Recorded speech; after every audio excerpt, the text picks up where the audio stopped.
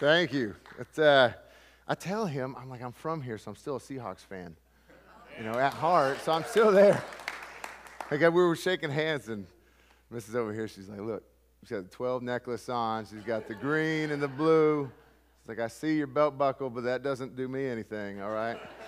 And it makes me laugh, and I figured it was funny because I'm coming up, and I'm like, you know what, I'm just going to bring all Texas up to. So I'm going to wear my boots, I'm going to wear my buckle, my Wrangler pants, all that stuff, and then I borrow my brother's car on the way over here. It's a Subaru Outback. And I laugh because it's leaning on the way. I'm like, I don't know if it's tire pressure or me. It keeps pulling left as I'm driving over here, and he's not over here, but I got my family here, got my older brother, got his family, I got my wife. Thankful for that. This is a pretty amazing place to be right now. I think it's pretty crazy. Oh, I wanted to say thank you also for giving up. Sunday used to be my football Sabbath. So now it's like the real Sabbath. Now it's the real deal. So I want to say thank you for giving it up, but it's not like anybody's watching the Pro Bowl anyway. They're playing a bunch of patty cake. That's what it is. We can all get an extra laugh out of that one. I'm like, all right, I wish I was still doing that so I can get paid to play patty cake. So it's, but it's been amazing, like the swell that's gone into my life. And it's funny because I got on the phone with Pastor Dan, and I know some of you know the connections in Texas, but what's happened in my life has been incredible. So we got on the phone, and he's probably right because the wives are telling us to be quiet and go do what you got to do. But I felt like I was like, man, I hope I'm not overbearing you because I'm just unloading the explosion of awesome that's taking place in my life right now. And it's been crazy. So it's what I'm here to talk about today is God in the huddle, which is fitting for a football meathead like me. But it's kind of, it's my realization as I sit here and recount what he's done in my life and the amazing places he brought me and the people he's put on it and the different things he's done to direct me back towards him, which has been not what I've seen all the time, really not what I've searched for all the time. It's not, I thought I was a really good guy doing my thing and could reason through things pretty well on myself, but it turns out you can make some mistakes and hurt some feelings and do some wrong stuff. And I'm thankful for this, for the route he's taken me, because that's what I say, it's been an explosion of amazing things. And so what I'm going to do is I'm going to go into 1 Samuel today and talk about a little bit about David Goliath, which fits the football player. And we're going to go into that, and I want to dissect that a little bit and compare some stories. So we're going to open it up to 1 Samuel 17:34, and I got to give you a little context first. So this is what's going on. This is the story of David and Goliath. What's happening is we have two armies battling this out. So we got the Philistines, and the leader of the Philistines is Goliath. Okay, and they describe him as this giant, 10-foot tall mountain of a man who's been killing people since he was young. He's battle-hardened. He's got a suit of bronze. It's just, you got to read it. If you don't read it, he sounds like the most wicked, cool person ever, like you would see in a movie, in a Gladiator or something. I'm like, yeah, I want this guy, right? But Sunday Night Football gets it wrong. Right? They think it's the battle between the little guy and the big guy. They don't realize little guys is really battle of God against the big guy. And come on, man, you can't. The guy who made you, you're not going to battle with the one who put you together. So it's just funny. So, okay, we got the Philistines. Goliath is leading them. Over here, you have the Israelites, and Saul is leading the Israelites. And this is basically God's army. So what happens, these guys are on mountainsides. There's a big valley in between. And we come to Goliath challenges the Israelite army. He says, any one of you who can beat me one-on-one, win the battle. We will submit to you. And that would be it. Like, it sounds like a pretty good deal. I would take that chance if I were you. That was a Bill Parcells thing, by the way. He used to tell us, you can't win your one-on-ones. We're not going to win this game. So everybody's got to win the one-on-one. So this goes into the battle we have each day. But he says this, and Saul's on the other side with his army, and immediately they're all afraid, like, no way, I'm not going to do that. I'm going to stick with my boys over here. We're going to battle this out, power by numbers thing. Yeah, no thanks. So this goes on for a while. Meanwhile, in the background, David is helping his brothers that are fighting in the war or in this battle. He's going back and forth feeding his sheep. He's a shepherd boy, young guy, and he's kind of running some errands, helping out. And about 40 days of this battle goes on, and David shows up back on the Israelite side, and he overhears Goliath state this one more time. Anybody who can beat me one-on-one will submit. And I like David's gumption he's got, so I'm like, I'm the football guy. I want to be tough. I want to be warrior-like. Give me the shoulders that can hold the world. And he comes over, and he basically kind of throws his hat in the ring, and his brothers start making fun of him. And they take him to Saul. Saul starts making fun of him. He's like, you're just this little baby. There's no way. This guy is a mountain. He's going to destroy you and kill you. We're not doing that. This is what I love. So then we come to 1 Samuel 17:34, and this is David's response back to Saul and what he has to say.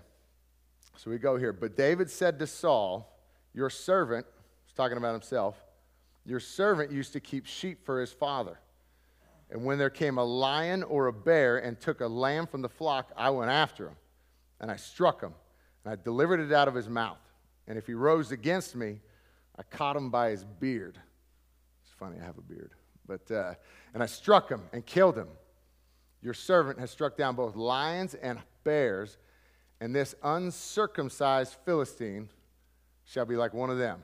It's basically a word for calling him dirty. He was filthy. This uncircumcised Philistine shall be like one of them, for he has defied the armies of the living God. And David said, the Lord who delivered me from the paw of the bear and the paw of the lion will deliver me from the hand of this Philistine. And Saul said to David, go, and the Lord be with you. And I love this, because this is basically, I picture like two brothers, like two buddies battling out or something. You're like, you got one guy's telling you, you can't do this. And the other guy's sitting there like, hold up, what are you talking about? And he recounts his whole story. Like, God's delivered me through this point. I can make it through this, no problem. He's with me. I love this. And what this, to me, this goes on to illustrate a battle that we go through every single day. Mountains, valleys, small and big battles all the time. And how the enemy wants to work to cover up God's work within that. Right? God wants to use the battle. He wants to mold you. He wants to do all these different things that build you up and put those bigger shoulders on you. But the enemy wants to steal that. He wants to hijack those moments. And it can happen even in a smaller moment. Like you might be having a man, I need to get some flowers for my wife. I don't have time for that. Enemy batting it down just like that. Right? And it can be our own misthinking that can do that, but it happens all the time, and it can be something as grand as health or relational battles, too, that it gets to. But I think it's stuff like that, and that was something I really didn't know about growing up. See, I'm middle of three boys. My older brother's in back. My younger brother, he'll be here at 11 a.m. But my older brother's got two boys, studs. My younger brother had a son, stud. And it was funny. So I'm like, we had a ton of testosterone in our family. All right, so we fought like crazy. I was usually the one who cried. That's just where we were at. But it was funny. I ended up being the one with the girl for a little bit, and which we call it the lineman's curse, because it was like, you got too much testosterone, too much meathead inside of you right now. I need you to settle down. I'm going to put some estrogen in your life and make you cry a little more. And so that's what that goes on. But growing up, us three boys, I mean, we were tight-knit, man. But about 8 years old, when I was about 8, when our folks decided to get a divorce, it was tough. It was a tough thing. Didn't know how to handle that. And they did the best they could with everything. Our family expanded a great deal, and I love my step-parents and my step-family. And we're tight, and it's amazing. But it was a tough time growing up. And so we started on this kind of a carousel of moving a little bit back and forth, and ended up between 8 years old and 7th grade, went to 7 different schools. It was a lot. I remember we landed in Gig Harbor, Washington. So I'm at Goodman Middle School right now, and I was walking down the hall one day. I remember I'm this new kid. I make friends, we move, make friends, we move. But this new kid in the school, been here for a little bit now, I'm walking down the hallway in between classes, and it was a narrow hallway, got a bunch of kids all over the place, and there's this big dude walking towards me, and he's got a football jersey on. And I don't know what's going on, but I'd recognize him because he'd been in some fights before, and he'd been suspended, and he was just kind of the troublemaker, distracting students all the time, so teachers bugging him all the time, right? So I remember seeing him, and he locked eyes on me, and I immediately went into avoid mode. You know you guys go into that, right? So I'm like, shoot, I see this. I'm, all right, hold up. So I do this zigzag motion thing. I'm like, I don't know what's going to happen. Never been in a fight before. I'm like, I'm going to cry. I'm like, I don't know. You know? So we get up face to face. He just kind of looks me up and down one time, and he said, you're a big dude. You should come play football. And I think about times like that, and he will use people to direct us to the path to get back to him. And I didn't know what was going on. This guy had no idea what was going on. No idea that, like, my brothers and I are, okay, me individual or whatever, I have my own thoughts going through my folks' divorce and what's happening with that, and moving around, constantly new kid. I was chubby. I found solace in my Sabbath with Doritos or something. That's what I wanted. But he had no idea what was going on in my life. And I assume something bad's going to happen, and he walks up and meets and makes one simple invite and changes my life. And I think of Matthew with that and how he calls us to be the salt and the light to other people. He might not even realize what he was doing. But just that invitation was inviting me to open up to a whole nother section of my life I never would have known about had that hadn't happened. And I think we're supposed to live in such a way that we're so inviting, and that light is so bright that people start leaning in and wondering what the heck's going on with you. Right? Where you're not judgmental, you're not condemning, you're not coming at you anyway, so I still love you. Hey, we can disagree, that's cool. I love you anyways. You're beautiful. Right? You're a fighter. That's a gift. That's a God gift. I love it. But they still come to you in such a way that, what are you doing? You say, I don't know, man. All I know is I'm trying to copy him. I'm trying to copy Jesus and what he's doing. It's not me. It's a whole lot bigger than me. I know that for sure. And all of a sudden, they start going in that. And it's funny how that I can look back now and see that. Look what he's done in my life, and we recount it. And so we go back out. Okay, so I remember the first practice of football ever now. I go out. I'm still the chubby kid. We got pads. I don't know what these things are. It's weird. And the coach sets up the field. And so we're all kind of sitting. He's like, I'm coach. You guys are the players. We're all sitting on a knee. And he sets up the field in position groups. And he goes, quarterbacks, linebackers, running backs, DBs, wide receivers, offensive, defensive linemen are about a mile that way. Always put them forever away because it just drives me nuts. But they do that, and he goes, all right, guys. Got a lot of new guys out here today for the first time, never played the game. If you've never played football before, I want you to go to the spot you want to play. So where do you think I went? Quarterback, man. I'm not going to lineman. One, I don't want to run over there. Two, it's right here. Lineman's right, or quarterback's right here. So I'm like, baby, okay. So we go over here. We're in the end zone. We're doing 10-yard passes. We're just warming up. And I think I'm pretty money. So I'm sitting here. I'm throwing the ball back and forth to this other guy. But everyone's going in the dirt. I still think I'm good, which is funny, right? But I'm like, I'm throwing. Everyone's going in the dirt. And I can see the coach working his way down the line, kind of looking at guys. And he gets to me. And he says, and he stops me. He's like, Proc, what are you doing? Hold on. I said, I'm playing quarterback, coach. What do you think, man? I'm going to throw some footballs, throw some touchdowns. I wanted to be, Warren Moon was my guy, right? That was the only football player I knew at that time, like growing up. I'm like, I want to play football. I'm going to throw some touchdowns. Who knows what could happen? All right, and he stops me. He's like, took the ball. I wanted it back.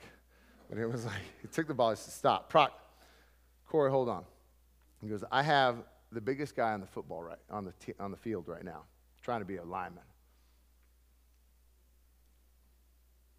He goes, I could have the next NFL lineman sitting here trying to be a quarterback. I need you on the line.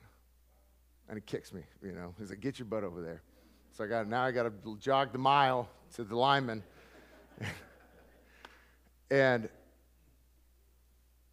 man, I think of the opportunities God gives us. They're not always dressed like we want to see them. Like he could have a gift for us or a blessing for us right there, but because it's wrapped in a different way than we expect it to be wrapped, we either won't see it or we'll push it away. I'm glad I was just a chubby kid. I don't know, I'm just going to go where you tell me to go. You know, but I was over here thinking, Jeremiah, right? I have plans for you for welfare, not for, sorry, I have it written down. I'm a big dummy right here. Plans for welfare, not for evil, to give you a future and a hope. Man, I wanted to play quarterback. What if I went the quarterback route? I probably could have played a couple years in the NFL, you know, throw it into the mountains. But he sees a gift that I have right now, and he puts me in a place where I need to be. So like he gets to hold up. God wants you to be here. He doesn't want you comparing your gifts to someone else. Don't be comparing what you're given to another person's gifts and where they're prospering. So hold up. No, I got blessings for you over here. You need to be over here working with the people you need to be working with. And I love it. I love it. Because then I'm sitting there. I'm like learning how to be a teammate. I'm learning how to work with these guys, learning how to use my body. I'm learning how to be a friend to somebody. I don't know what any of this is, but I'm just growing. I'm growing. And he's part of it. And if you say he's not in the huddle in that situation, brother, you're wrong. I promise you that. He is involved, and he's twisting it and trying to get you back to him and back to the blessings and place he wants you to be in. And I think about that, and I come back to Saul. It's the same thing. You know, Saul wants to win the war. He wants to win against Goliath. He wants to do the same thing. And up walks a David. I'm like, you can't handle this. I'm like, hold on, brother. I got the power of God with me. I got Jesus in my corner. Don't discount that. Just wrapped differently. All of a sudden he gets checked by his brother. And he says, all right, go with the Lord, man. Go, come on. And he does it. But I come back. I think of two things. Okay, what is it? How do we get to a point where we can see God is with us, or he's present, or he's in the huddle, or he's even in our corner? How do we even get to a point like that? Because it's so many times, I think, like that. Okay, I've recounted it, but we can come to that point where, like, I've been doing pretty good on my own. Right? I've made some things happen on my own. How do I realize he's even in the picture with this? I think of two main things. One is we have to recount our life like that. Recount the ways you've been delivered through those crazy times. I mean, I love it. David says to Saul, hold up, don't back me, don't discount me right now. I might be a little bit of shepherd boy, I might be a little guy that doesn't look like much, but I've killed a lion, I've killed a bear, and he's delivered me through that, and he's going to deliver me through this Philistine right now. In the same way you guys have been delivered through some messed up stuff in your life, sitting here right now, trying to get a word. I love the worship beforehand. So spot on. We get messed up stuff in our life, man. We got battles, we get mountains all the time. We try to handle them ourselves. Proverbs 3:5 was the very first one to ever hit me. Right, where he's like, lean on me, not on you. Okay? So you ever get something to punch you in the face and you just can't get by it? Sorry, I get some aggressive verbiage going. But it spoke to me like that, and it was amazing. But I go back then, and I think of the same kind of people like my wife. We're back in Miami with the Dolphins right now. You guys don't care about the Dolphins, I know. All right. If I say we're playing the Seahawks, you would love it. But we're playing the Bears, okay? We're playing the Chicago Bears. It's a Thursday night game, and the Dolphins is not usually an aggressive animal or mammal, right? You don't think of that as being like, yeah, that's a warrior or Seminole or Seahawk, because can at least come down and like claw you to death, you know? You don't think of that with a beautiful dolphin. So We needed a war cry or something. This is what happens. This is kind of stuff a bunch of meatheads think of, all right? We need a war cry or something cool to get us jacked up before the games. Not every idea was good. But we decided a wolf howl was it. All right? So we would do this. We would break down, before we take the field underneath, we're going to do our wolf howl. So this is a Thursday night game against Chicago Bears. And I'm starting at center. Right before we're about to run in the game, they set it up kind of crazy because we've done this for the season already. So they have, no joke, we had a full moon, some weird-looking clouds. They put wolf eyes on the big jumbotron to set up the situation. I'm like, all right.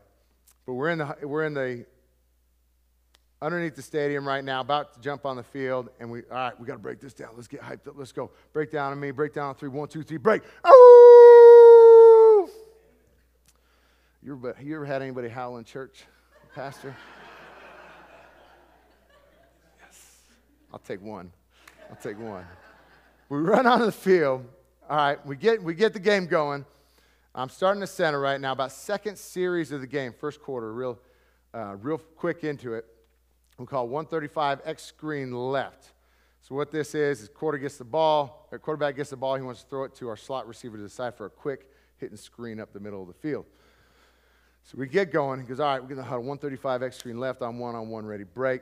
We get up, and it's my job as a center. I got to snap the ball, punch this 300-pound nose guard, throw him in the dirt, and I got to get up to this second level as Mike linebacker, who's Brian Urlacher at the time. He's pretty good. All right? Pretty good. So that's my job. So we get up. All right, get on the play. Blue 80. Say hut, snap, punch. I get up. Poof. That's where I went black.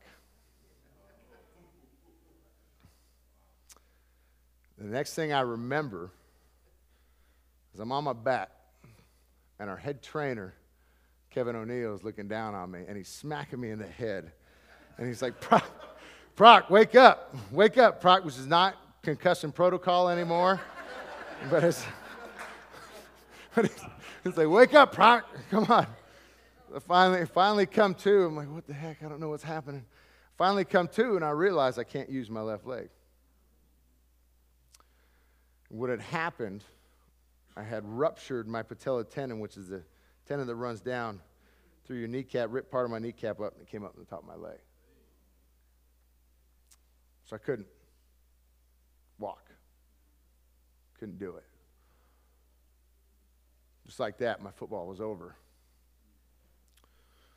Just like that, I was back to the chubby kid wandering the halls. I sure needed a little direction. Thank God I had my fiancée at the time. Because at that time, I was in a me place. The world was mine. I was taking it. I was fighting my coaches. I was doing it all. Come back, I wasn't included in a whole lot. I look back, and I think God was in the huddle right there. And he's like, hold on, brother. I got something a whole lot bigger for you. I need you to be a husband to your wife. And then started that process. And I love it. I love it because now we get to this point now, and I'm like, now I read my scriptures, right? Now I get into it, and I'm prayerful and all that stuff.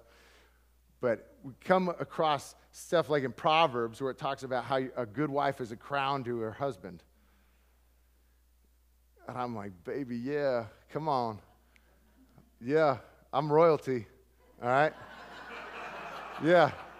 I'm like, he's calling you up to be royalty, and your wife is what makes you a crown. I'm sitting here like, yeah, baby, that's my queen. And she's sitting there wiping her face right now, like she can't believe this. But those called to me. And if I hadn't been knocked down and a place all about me, I couldn't see him, I couldn't see my wife. Who knows where that would have gone? Thank God for that. It's an amazing place. Number 2, first one was recount where we've been. It's powerful. And number 2, to see God's presence, to realize He's there, we got to get to a place where we can see Him. We got to get to an environment where he's going to be there. Like right now, in church, listening to worship, praying. I tell you what, they did a prayer. We did a prayer before service that was powerful, something fierce. I'm telling you, it works. You start stirring the Spirit up like that, and he will start working through you and start getting that tongue. Life and death is in the power of the tongue, and he starts putting that out of your mouth, and your actions start following that. You start leading a whole different life. In that, it's kind of the biggest lesson I needed to learn, I think, was getting in his presence and realize, because I could recount my life and like, yeah, I'm tough. I could do that. I've done a lot. But it was something else that really caught us all off guard, my whole family. Was I told you my brother, we got a lot of testosterone. It was all boys, right? My younger brother, Casey, his son, Evan, awesome. I called him Big E. He's got these big fat cheeks. He's a stud.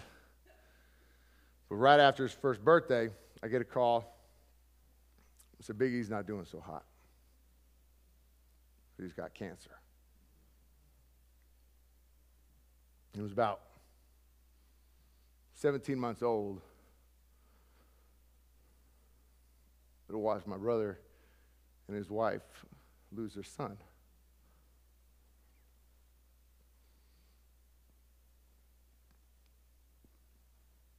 And that hit the whole family in a bad way. And something so perfect can be gone like that. And I spun into my own place. You know, it's a tough place people go in life and death like that. But I spun into my own anger, confusion, disdain, not sure where to go. And the same time, my daughter was born, so I could celebrate this amazing gift that we had. But how can you take this perfect boy away at the same time? The first time they met was at St. Jude Hospital. It was great because we laid them on their back. They're both babies. And Grace is sitting there smacking him in the face. And we got a good picture of him looking side-eyed at her. Like, who's this chick and why is she by me right now? But we come back. So I'm in this bad place now. We're back in Texas.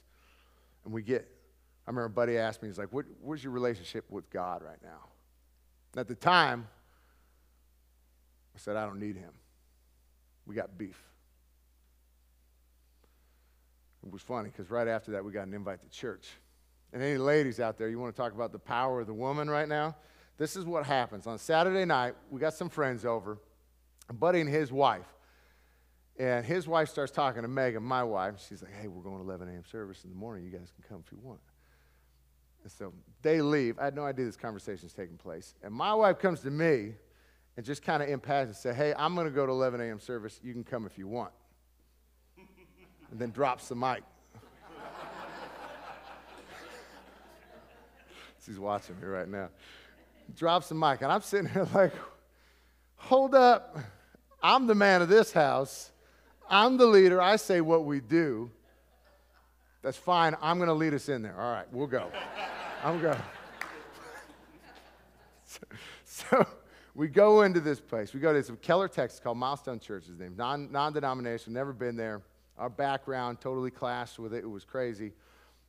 And we walk into church. I got Grace, my baby girl, in my arms. Megan's by my side. And we're walking in, and I've got my full Goliath armor up to God right now. Big time. I'm like, I don't care. I'll take care of my family. I was still ticked off. And I walked in. They won't talk to anybody. Don't give me any nice greetings. Nothing like that. Right? I walk in, and I didn't hear a message. I didn't hear anything. We're about second worship song. He puts a vision in front of me. Picture a Big E sitting on his lap. It was just enough to bring down the wall to come back the next week. Just enough to say okay to a little more. Because he put that picture in my head. And what started happening was a change to something else. All of a sudden, I get into a small group. I'm not listening. I'm telling you. I'm like, I might be talkative right now, but then I'm just, be quiet. I'm not listening to anything anybody has to say. I'm just present. I get in a small group. I start hearing other men and stuff they're going through and how God has shaped their life. And I get in a men's development group, and all of a sudden, reading some books. Come on, baby. I did not read books before. And steps were happening. I didn't realize it, but all of a sudden, I started taking simple steps of obedience that I didn't really call obedience at the time, but that's what they were. And with every step, a massive amount of force came with it. It would get confirmed in a situation. It was the most amazing thing ever. And what's happening right now in my family, this is the most amazing stuff ever, is right now, I tell you Big E's story. I know he works. Because when you start getting in his word, you start getting in his presence, you start getting in environments where he's at and he can work and you can see him work, you start seeing him work outside of that too. I'll tell you right now, my brother's here right now. We have a reconciled relationship just because of that. Because it wasn't me. It was him. I thank God he's here right now. My brother Casey and his wife, by accident, got pregnant again. Accident. We can call it what we want. Okay? But they just had twin baby girls. The most amazing thing ever. And I can tell you right now, without a shadow of a doubt, if that hadn't stepped, if I hadn't gotten to an environment, I wouldn't be a better man, I wouldn't be a better husband or brother or a friend or anything than I was playing football. Here's the challenge. You guys showed up today, getting in that presence. The challenge is do it again. Do it again. And keep doing it. And watch what he does. Watch what kind of shape your life starts forming into. And watch what kind of amazing things start happening. And watch what kind of lights he starts putting in front of your face and lighting things up to you to talk to your wife in a different way. So when all of a sudden he calls you, men, we're called to lay down our life for our wife. When she's supposed to be the crown on her head, we start talking to her different. We start doing things differently to our friends. We lay down our life for our friends. In Matthew, it talks about we do things completely different because we see things in a different light. All of a sudden, that wall, that mountain, that fight, whatever we're going through, we can call it down in a heartbeat. Said, I see you, Satan. Get behind me. It becomes easier because you know the power of God is with you.